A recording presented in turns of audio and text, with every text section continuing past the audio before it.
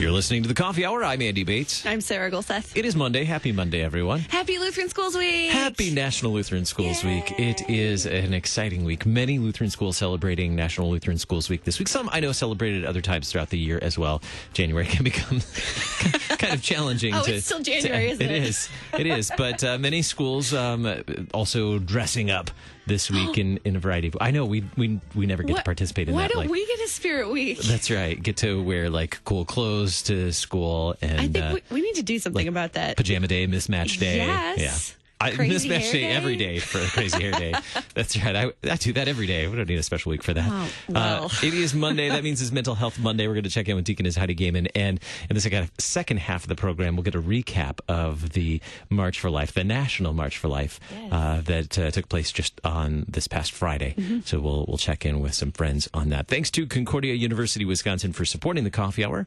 Find out more about Concordia University, Wisconsin at cuw.edu. Live uncommon. It is time to check in with Deaconess Heidi Gaiman for Mental Health Monday. Good morning, Heidi. Good morning. Thanks for having me. Oh, always good to check in with you, but I'm a little concerned about today's subject for... Are you afraid? I am afraid of today's subject. Be very afraid. Today's subject being fear. None of us know anything about fear, so no. It might have something to do with human nature and original sin, and it might have something to do with God's goodness for us. And so it's a big subject to unpack, as we like here on Mental Health Monday, I feel like. Absolutely. And I would say I thought I had a good grasp on what fear was until I became a father and now a growing child who has his own whole set of fears as well, and responding to those fears and comforting him through those. So it's changing my perspective on fear. And I think that we're probably going to do that today as well, have a new perspective on fear. So let's dig in. What is the relationship of fear and mystery? They kind of go hand in hand, right? Yeah, I think they do. And this, deeply theological concept here that I think we are remiss to ignore. And I find a lot that we do that thing where we separate psychology and theology so strongly as two separate sciences. And I think, thankfully, we're coming into a time maybe in our society where we have more open conversation about that, kind of like what we do here. And so understanding that our fear has to do with control. It's always about feeling out of control when we feel fearful. And perhaps we can see this easiest in both the example of, as an adult, like, I don't know why psychologists really like the bear in the woods example, because that's maybe one of the least likely thing that's going to happen to us in life that, that fear grabs a hold of. But maybe because it also doesn't bring fear upon us usually when we talk about it, because it's not likely to happen in our Monday morning, But if we walk through the woods and there's a bear, like, fear comes up, and it's a reasonable thing. And we could talk about maybe some other more trauma-filled examples of things that might happen to us in our daily life where that happens as well. But then, as you mentioned, Andy, we see it also pretty clearly when we talk about kids, because their fears, we can cognitively think through them. There's no crocodile under your bed. You don't. I remember as a kid, like, jumping to the doorway if I had to go to the bathroom in the middle of the night, because I was convinced there was something underneath my bed that would grab my ankle. Kids have these fears, and as an adult, we're like, that's not real. But for them, it is really, really real. And part of that is that they have much, I feel like, better imaginations than we do. They aren't tamped down, and there's a lot of goodness in that. But they also, I think, are connected to this concept of mystery. Everything is a mystery for them. They're really learning. And the truth is, when we are honest about it, the same is true for us as adults. There is so much mystery in life, so much we don't know and understand. And that touches on who God is for us and whether that's okay. Is it okay that we're not going to understand everything? Is it okay that he reveals just what we need in Jesus Christ and not necessarily more than that? And so it is a spiritual thing, fear is. And I think that's one reason we experience it so deeply. I also want to talk on this coffee hour about the difference between fear, worry, and anxiety, because I think that is a really important distinction. Well, it's yeah. Yeah, Let's just dig to do it. that. I know I can't. I'm Go just for it. talking. Let's just listen to Heidi this morning. No. But as I start talking about this, I feel really passionate about it because it's one of my areas of research. But as I started looking biblically, I found that fear and spiritual platitudes seem to go hand in hand too. Someone comes to us with a fear and we want to shut it down pretty quickly. I think part of that is our own discomfort. We don't like to be uncomfortable, and someone else's fear comes into our lives, and now we are experiencing that in the suffering and rejoicing together in the body of Christ or in our relationships, and that's really uncomfortable. So we kind of push it off, and that's not healthy. It's just not healthy. We are called to sit together.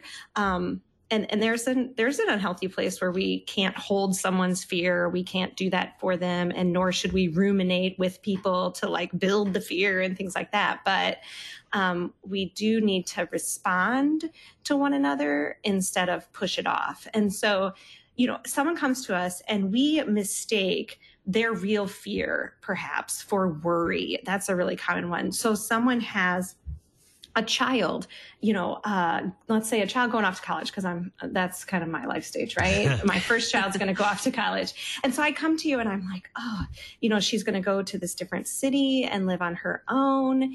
And I can share my experience with you and you can give me a Bible verse, don't have, why? I'm going to say it wrong.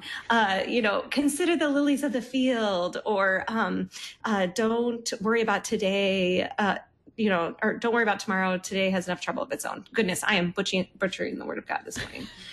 But it's really important that I am first listening and appropriately applying scripture, because you can see how that has to do with my worry about my child going off. And worry is a thought process. It's something that we cognitively think through and we add, almost like a checklist in our mind, if you will. And that can be changed to some degree, but it does have to do with neurons firing and things like that. So it's not as easy as someone, I think, would like it to be. But then fear is, real trauma. Real things happen in life that are fearful. And in the Old Testament, we see people going off to battle constantly. And we also see God honoring fear while telling them, you don't have to be afraid because I'm with you. That doesn't mean that he's telling them, get it together. We never see God do that. Instead, we see him say to them, don't be afraid. I am with you. I'm walking with you. And so when people share, maybe their house was robbed and they're not going to be over that in 1 week, 3 months, 6 months, whatever.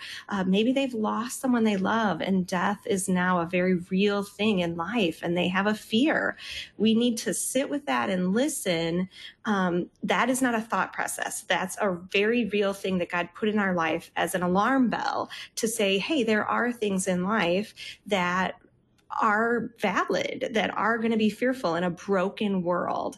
And so I think those distinctions are important. And then anxiety is something different. I mean, Greek and Hebrew, we could get into that, and that's a little bit more complicated.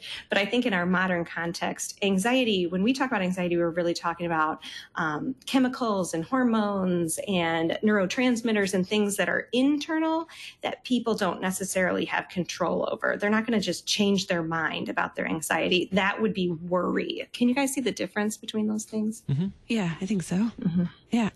There's so many more things I want to ask, but we have like 2 minutes left. So of course we do. Of course we do. As usual. When we experience fear as opposed to anxiety or worry, what can we do with that? Yeah, I think especially finding someone to not join us in that fear, but to sit with us, to share it with, because God is the cure. If it's about control in our lives, remembering that God is actually in control, that he holds the whole world in his hand. And Colossians tells us he holds all things together. That's a huge reminder. And so we might open our scripture and spend time with God. And I do recommend Colossians for this. I know I'm a little partial, but I spent a lot of time there and it's really good for fear. Or, even the early parts of Genesis, God is creator, like the fact that he is the one who forms and he is in control of this whole wide world. That's a big helpful thing, I think, for people.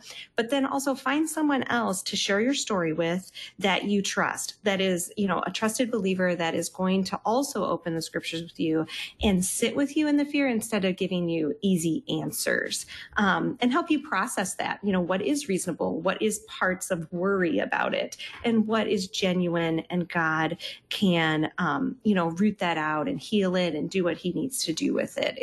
It's a growth process, I think, so often when we experience fear.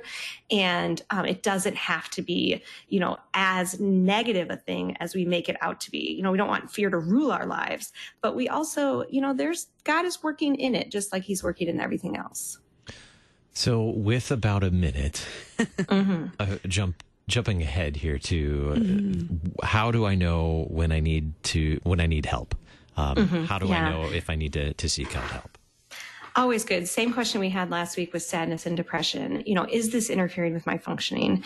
If I am having a hard time doing my work, or if kids are having a hard time doing school and things like that, if I'm having a hard time in my relationships and it's really impacting my relationships, if I'm not eating, if I'm not sleeping, any of those things, if you can check one of those boxes, it's probably a good time to ask for help. And you can see your general practitioner first and ask them, what's available to you for those things. You can call a therapist. You can look on Psychology Today. They have a good therapist searcher that has even Christian therapists listed there, or emdria.org has good EMDR therapists that deal a lot with trauma, especially, and can accurately identify fear and things that are reasonable from the past coming up for you. And so, I think just if it's really getting in the way of any of those realms of our lives, our roles and our vocations, then it's time to ask for help. Deaconess Heidi Gaiman, licensed clinical social worker, Mental Health Monday. Thank you so much for joining us again this Monday. Thanks for having me. Coming up in just a little bit, we'll take a quick review of the March for Life that happened this past Friday in Washington, D.C. You're listening to The Coffee Hour. I'm Andy Bates. I'm Sarah Golseth.